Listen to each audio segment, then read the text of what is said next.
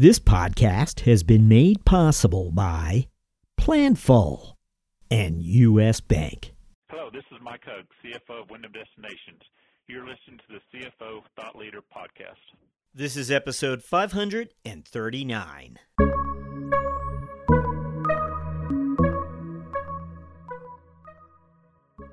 I would say above all else, I've been very drawn to the FP&A functions. In my opinion, I think that an FP&A professional who is doing his or her job correctly has a seat at that decision-making table of an organization and is heavily involved in operational strategy and growth strategy. That's where I've been drawn to. That's the piece of it that's very exciting for me. We have very aggressive goals. We've been growing, and I believe that my team, the Office of Finance, is going to be integral in supporting and driving that growth.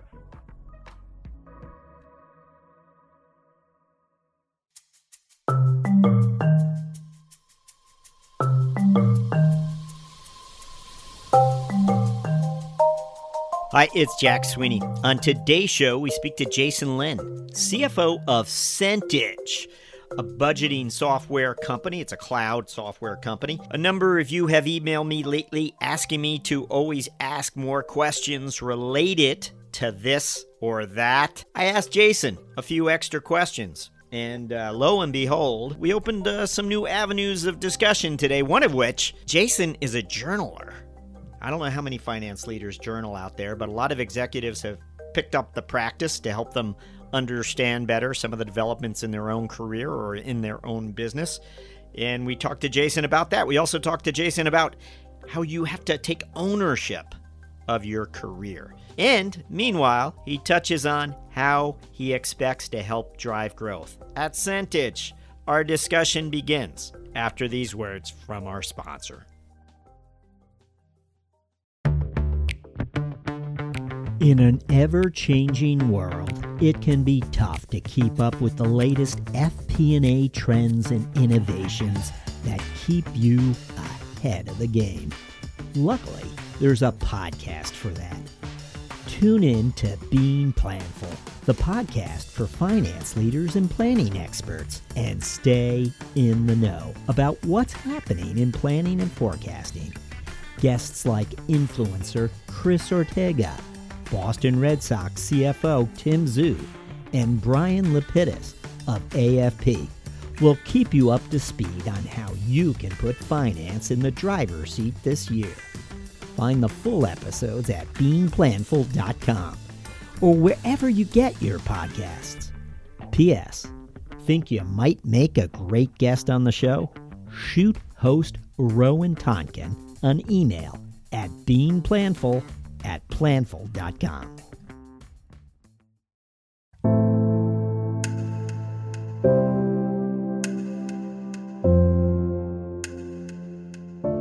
Hello, we're speaking with Jason Lin, CFO of Centage. If you're out there networking today inside the finance realm, you probably have come across their people at conferences or at different events. They're the budgeting maestro people. Jason, welcome. Thanks, Jack. I'm happy to be here. Thank you very much.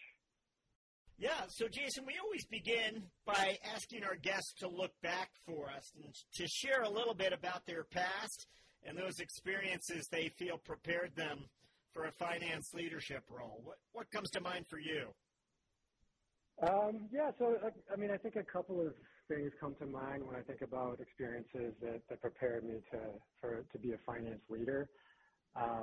One that really jumps out is when I realized the importance of team and relationship building and really the importance of establishing personal connections, right? So there's a great quote out there that where a manager will give you a task list to complete a job, but a true leader reaches you emotionally and connects you emotionally to organizational strategy, to goals. Essentially, a leader will reach you and get the best out of you. So I think that once I understood that and understood how to build a team around that was incredibly important for me. I mean, you hear it all the time in the sports arena, but you can have a team with amazing talent, but unless you have that connection, unless you have that collaboration and teamwork, you can fail, even with the best talent in the world. So Can I ask you about that, Jason? Sure. That's a wonderful something you shared there. Yeah. Was there a leader in your past that demonstrated that to you, brought it to you? Yeah, I think early on, I had a manager who, was great and involved me in things that were probably above my level, like interview process for people that weren't going to be reporting directly to me. I looked at him and said, I'm looking right here at an A player, a top class candidate, but you're passing on this person to bring in somebody else. And they just shared with me, like, look, I need to think about fit, and I need to think about fit for our team. And this person is going to fit with our team 100% better than that A-class star person that you're looking at there on that piece of paper. So, I think that really resonated with me, that, it's as a leader, those are the calls that you make.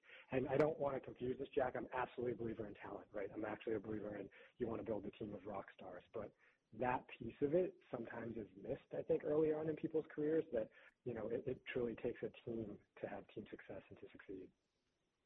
Wow. Great share right out of the gate here, Jason. And just to highlight the question that confronts every hiring manager, when does hiring for fit trump hiring a rock star? And that's something I think you got to do one case at a time.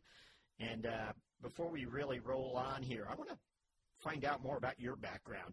On the way to the CFO office, traditional finance roles, investment banking background, what do you have back there? Yeah, sure. So, a little bit about myself. I've been close to 20 years now that I've been in accounting and finance. Lots of different size companies, from multi-billion-dollar, tens of thousands of employees to less than 10 million in annual revenue and 30 employees. But I've always been very analytical and data-driven, and I would say above all else, I've been very drawn to the FP&A function, so financial planning analysis. So especially in recent times in my career, that's really where I've tried to stay very close to. In my opinion, I think that an FP&A professional who is doing his or her job correctly has a seat at that decision-making table of an organization, and is heavily involved in operational strategy and growth strategy, especially in tech and in SaaS companies. So that's where I've been drawn to. That's the piece of it that's very exciting for me.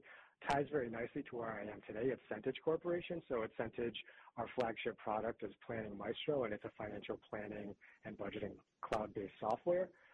So I'm essentially our target customer. So it really allows me to kind of get really close to the business, to get involved with everything from how how marketing approaches our messaging, and to even the demos that we provide to our customers. Because again, I've walked in our customers' shoes. I've experienced the same challenges that they have.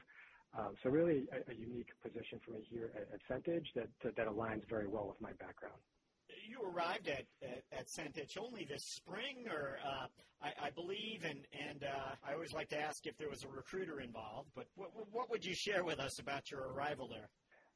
Yeah, so there wasn't a recruiter involved, and it kind of speaks to the importance of just relationships, and it was a recruiter that had reached out to somebody that I worked with in the past, and the role didn't quite make sense for them, and they referred me to the recruiter, and that's kind of how I ended up here at Centage. But yeah, so it's been I think it's been a really great fit.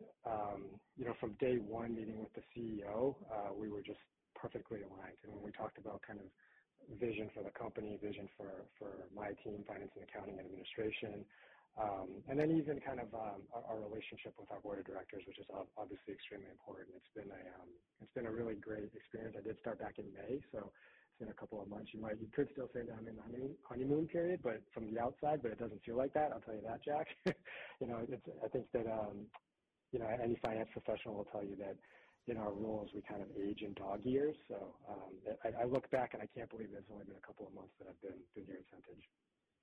When we have a finance leader like yourself as a guest, Jason, a finance leader who has several marquee companies that he's worked for or she's worked for in the past, always just want to have you reflect a little bit on that path and I'm hoping you do that for us. I know sometimes finance leaders don't like to mention specifics, but just some of these companies that you were involved with are just really interesting ones that we all know, and would love just to have you reflect a little bit on your experiences there. Sure. So it's been close to 20 years now that I've been in finance and accounting, and to your point, I've been in a lot of different size companies, from multi-billion-dollar, tens of thousands of employees to less than 10 million in annual revenue and 30 employees. I started my career at Raytheon Company, the government defense contractor. So again, when I was there at the beginning of my career, this is a company that was multi-billion-dollar, had close to 15,000 just finance professionals there, and then moved on into tech at companies like TripAdvisor and Monster.com, and then also ZoomInfo most recently, where I headed up their FP&A organization. One of the things that I pull out of my experience that I think has really rounded me out well and kind of prepared me to be a finance leader is just operating in a lot of different, I'll call it, financial corporate environments, right? So when you think about Monster.com, it's a company that's a little bit on the decline, with the LinkedIn's and Indeed, those companies that have really taken market share from Monster. So when I was at Monster, we were making hard decisions like cutting costs. There were salary and merit increase freezes, right? So having to manage through that, motivate a team without those types of perks, I'll call it, without being able to offer a salary increase or bonuses, and still being able to motivate and push a team forward. And then on the other end of the spectrum, a company like TripAdvisor, wildly financially successful, right? Doing very well in their cash position, and having to kind of direct that organization and say, yes, cash isn't a concern, but that does not mean that we should throw wild, lavish team parties every week, right? Because it's not the financially responsible thing to do. So there's challenges in both of those environments, and I think having been through both ends of the spectrum have been really beneficial for me. And it's kind of like, what is this chapter going to be about? And clearly, I imagine you can leave a thumbprint here as well. And what would that be? What are your priorities as you look to open this next chapter of your career, but also one for Centage? Yeah, so at Centage, I think the most exciting thing is and where I really feel that I'm going to be able to make a mark is just preparing the company for growth and driving growth. There's a huge market opportunity out there for us right now. We sell a cloud-based financial planning and budgeting software to the SMB market. Market data tells us that close to 70% of CFOs and finance teams in the SMB rely on Excel spreadsheets for their financial planning and budgeting. And this is something that Excel, as great of a tool as it was, it's not meant for dynamic planning and budgeting. So we have a huge growth opportunity, right? And within finance and accounting at Centage, I've found that there's still too many manual processes, right, for my comfort. So it's really going to be building the finance and accounting team and really the whole company operationally to be scalable, as we continue to grow 30, 40, 50% year over year, to make sure that the company is built for growth. Now, what would you tell us as far as the team is concerned? Have you looked to reorganize finance in some way? Are you looking to add some additional team members? What would be your approach? Yeah, so I mean, my approach there, I'll start by saying that, we have a really great finance, accounting, administration team here at Centage. That was crystal clear to me from day one. Really, for me, it was just about setting clear expectations. So in my first team staff meeting, my first slide that I threw up for the team, there were 3 bullets, and they were treat each member of our team and our company with trust, respect, and professionalism. Our work is done accurately and timely. We meet our deadlines, and we fulfill our commitments to our business partners. And then lastly, all ideas are welcome. We communicate openly. We fail and succeed as a team. So I called those our 3 principles, and as long as we as a team adhere to those principles, we're going to move in the right direction, and that I truly believe.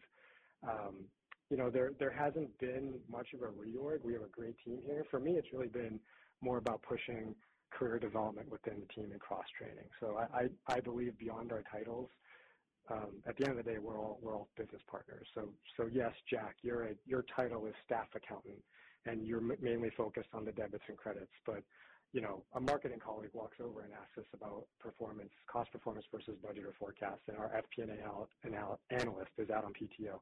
You should be able to help that person and add value outside of your day job. I think this is the best way to support our internal customers, but it's also great for my team's professional development, and it's something that I think has been really well received. And obviously, as we grow, we'll want to add resources to our team, and with that thought in mind, that we want people who have that natural curiosity to kind of add value outside of their quote unquote day jobs. Now, this is, of course, a cloud solution, so we will make a wild guess and say that some of your top-of-mind metrics include recurring revenues and lifetime customer value, or what would you share with us? Am I correct about that? Yeah. I mean, you're absolutely correct. Those are things that we're very, very focused on. For me, and this is no surprise, but it begins. The first thing that I'm concerned about is how we're performing on the top line. So new business sales, pipeline progression, and then renewals. So yes, we're cloud-based, we're SaaS, and the drivers for growth. And in SaaS, there's kind of that bucket analogy, or the leaky bucket, right? So it's how much water you're throwing in or new business you're throwing in on top, and then from the bottom, you want to stop any of the leaky bucket syndrome where you're losing customers on the renewal. So as long as we're doing well on both ends there, we're going to grow. So those are kind of the two main things that I'm focused on. As far as non-financial metrics are concerned, I guess I would imagine there's, in the customer measurement space, you might have a few, the Net Promoter Score perhaps, but what would you tell us? So I mean, customer usage definitely is one that's, and when you talk about these types of non-financial metrics, they're all they're leading indicators to success. So I already mentioned our renewal rate. So we kind of try to dig in one level deeper. Well, what's a leading indicator to our renewal rate? And for us, that's kind of customer success at the beginning of the process. So looking at how many customers have successfully onboarded in an appropriate amount of time that we set internally. So it's getting one layer deeper in our metrics that kind of drive our growth is what we look at non-financially. And also, I think what's interesting for us is, and for me here at Centage, is we're really keen on tracking company culture. So employee morale and satisfaction around your day job, and just being energized about the company's direction and mission.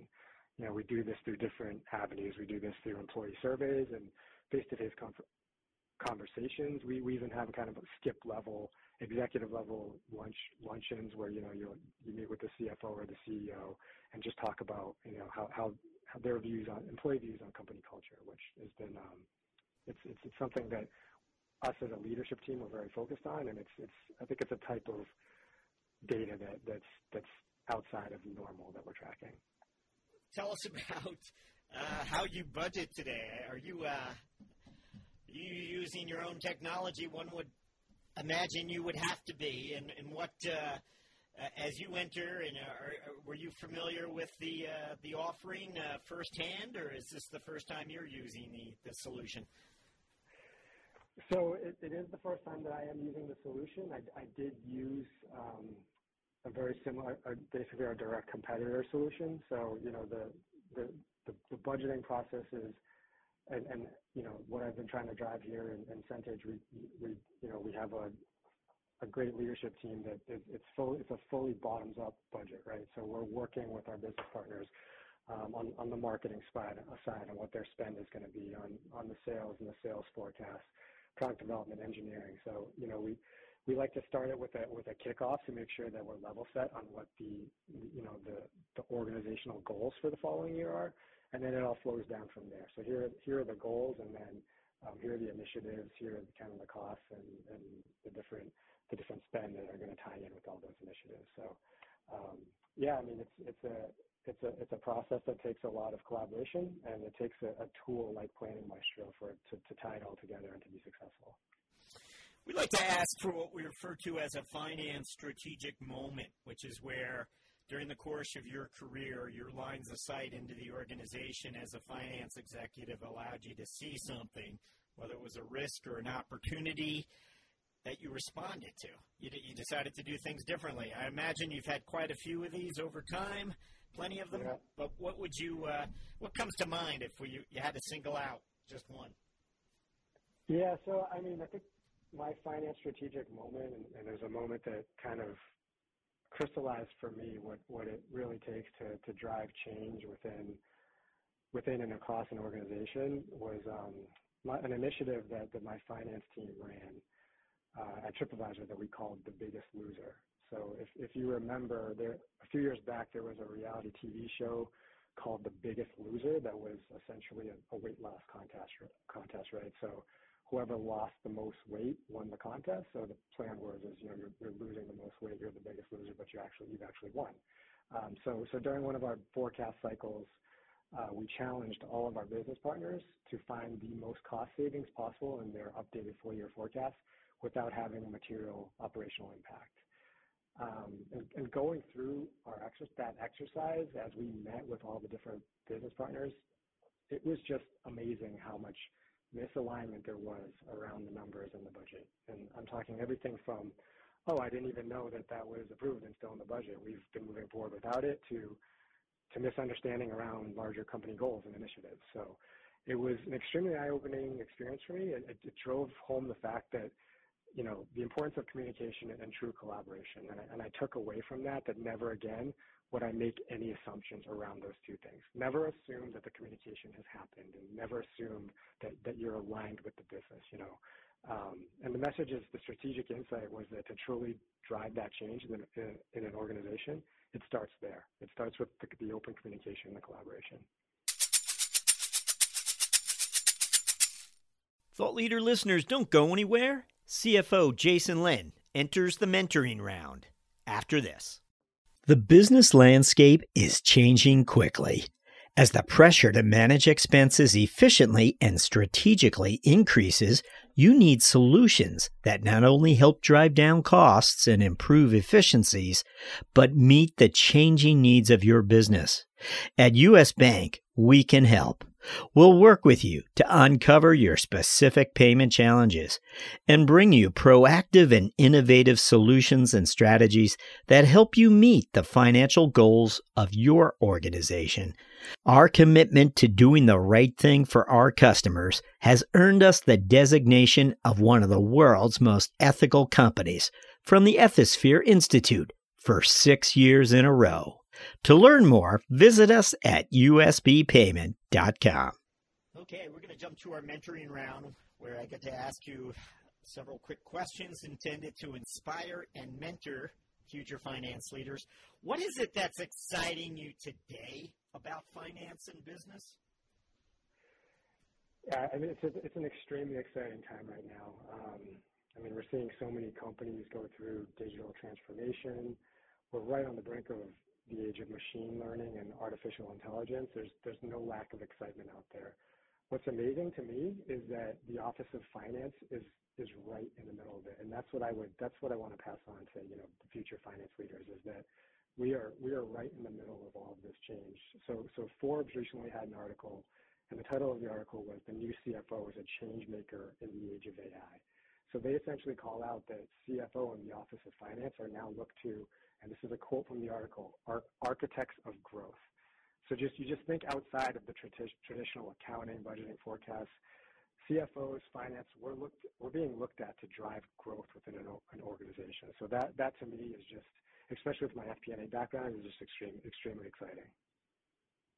This is interesting only because your CFO tour of duty here at Centage only began last spring, but when you first stepped into that office, if there was one piece of advice you wish someone had given you, it's only a few months back.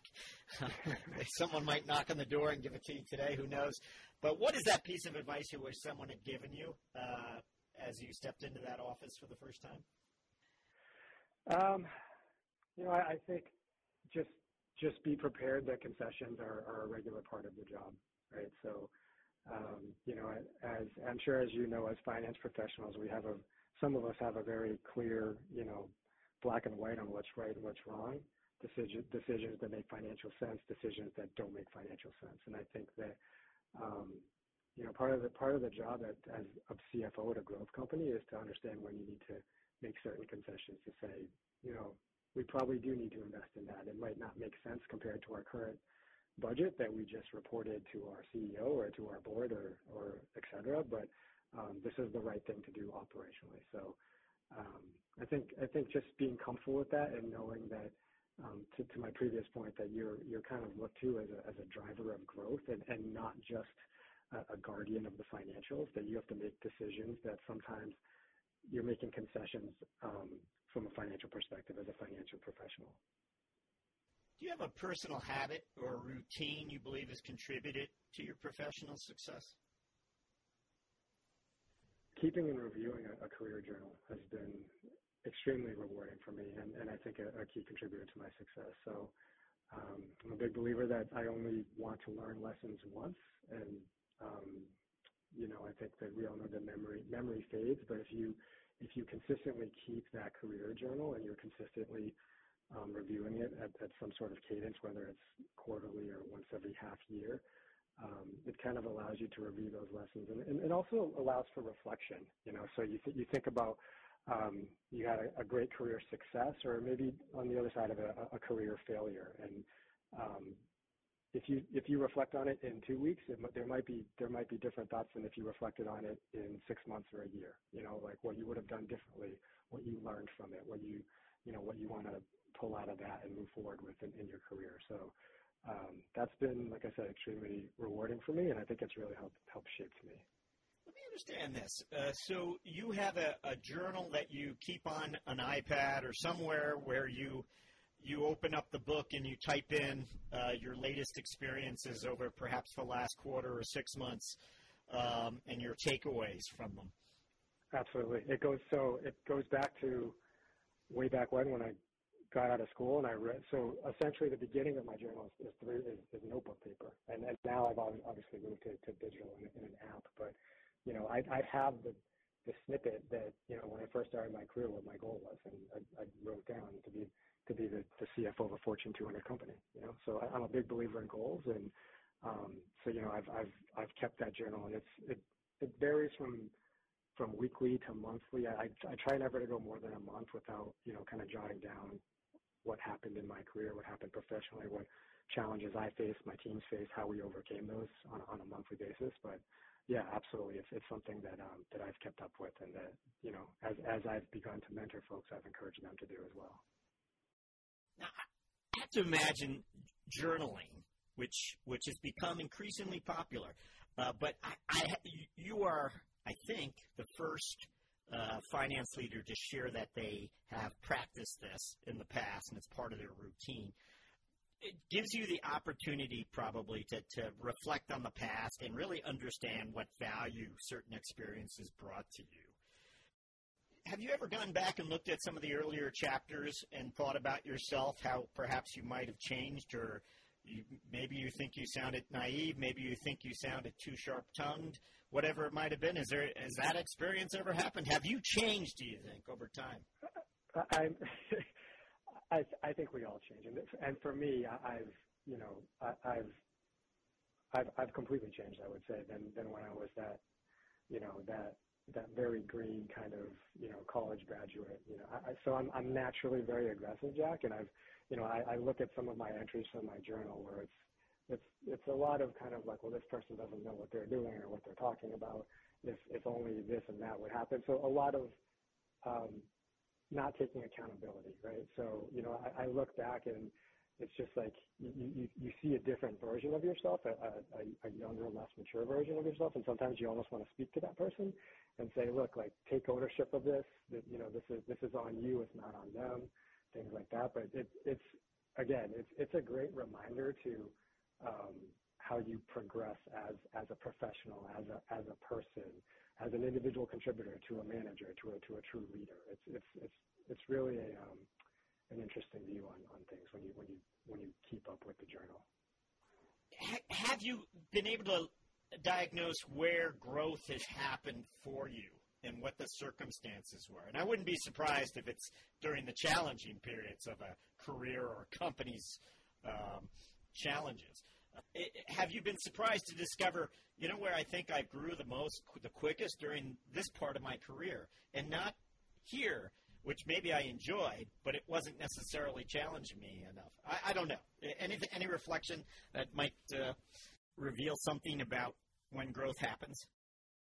Yeah, so, I can pinpoint a time where, I was in a difficult situation professionally, and I was looking to my mentor to kind of help me, and everything that I was saying to my mentor, they turned around and said, and I'll never forget this quote, and this is something that I always go into. They said, you have to own your own career. It doesn't matter if your company doesn't have the funding to invest in you, to train you. At the end of the day, it's not your organization's or your manager's responsibility to take ownership of career. It's yours. So, whether that means seeking training and learning and development on your own, or Jason, stepping outside of your comfort zone and stepping up and taking on that project that makes you a little bit uncomfortable, things like that. I think like when I look back on my career in my journal, when I truly understood what that meant, that I had to take accountability and there was nobody else to blame, regardless of the situation that you're in professionally. That was like a light bulb that went off in my head, I would say, that when I look from there, and then I could trace my growth path from there, it's quite astonishing. Okay. Yes. I just want to underscore what you just shared. You have to own your own career. And, it's interesting. We interview quite a few finance leaders from both mid-sized companies and large companies during the course of the year. And many of them will tell us, particularly the ones in the large corporations, where there were training programs available to them, or their senior manager tapped them on the shoulder and told them to go to this training course. And again, that senior manager was likely being incented to develop his people, and they had the funds to incent that senior manager to develop their people. That is not always the case in smaller or mid-sized firms. So I'm just going to make the point that nowhere should that advice be echoed more than inside mid-sized companies. You have to own your own career, is what Jason just shared. And I think if you're not getting the professional development you think you need, you gotta look for sources of knowledge outside. You have to network, and that's what our finance leaders routinely tell us. But I think, anyway, that's what sprung to mind with what you just shared. Now, I haven't asked this next question yet, but I think you might have already supplied the answer, because if there's part of your daily routine or personal habit that you believe has contributed to your professional success, it sounds like certainly journaling might be that part of the routine. But maybe there's another. Is there a habit or something else you do that you believe has contributed to your professional success? Yeah. So for me, it's always been. So I'm a runner. So it's there's something about getting up very, very early in the morning, and especially now with a family, getting up before anybody else and going out for a run, and then coming home and having a cup of coffee and just kind of reviewing what's on my agenda for my day and my week. That really level sets me. I think also kind of the exercise and kind of building up a sweat and kind of building up the energy that way, and then having that quiet time to kind of level set yourself for what's ahead. It's something that I continue to do, and I'll do for as long as I can, because I think it helps prepare me both physically and mentally. Is there a book you'd recommend to aspiring finance leaders? Doesn't have to be a finance book. Measure What Matters by John Doerr. So John Doerr, the famous venture capitalist, wrote a book, Measure What Matters, and it talks about the OKR methodology, so OKR in objectives and key results, and how they can really drive an organization to achieve important goals and ultimately to growth. It's a model that companies like Google and LinkedIn and Twitter uses. And in a few sentences, the focus is around how objectives need to be aligned from the top to the bottom, and that the key results have to be measurable, right? So at the end of the day, without any arguments, you have to be able to answer, did I do that or did I not do that? Did our company do that or did our company not do that? Yes or no? So it's a really powerful book. It helps with kind of improving transparency and accountability throughout an entire company, and it's a great read. Okay, we're up to our final question. As you look forward, what are your priorities as a finance leader over the next 12 months? Just continue to drive efficiencies within our team, within finance.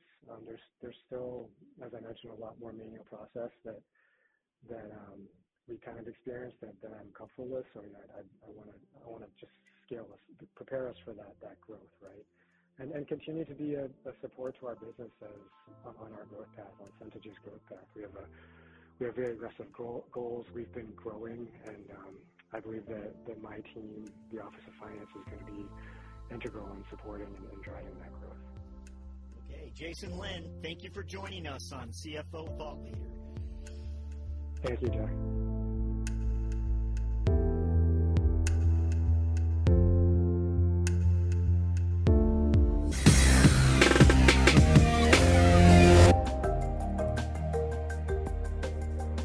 Hello, listeners.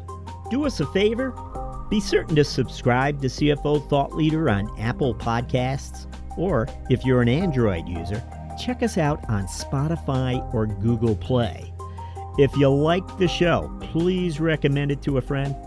Oh, and by the way, the CFO Yearbook 2021 print edition debuts on Amazon this quarter, featuring 100 profiles of finance leaders from our 2020 season. Would you like to learn more about our CFO guests? Order the CFO Yearbook 2021. Thank you for supporting our efforts to bring you career journeys of CFOs driving change. We'll be back with another episode very soon. Thank you for listening.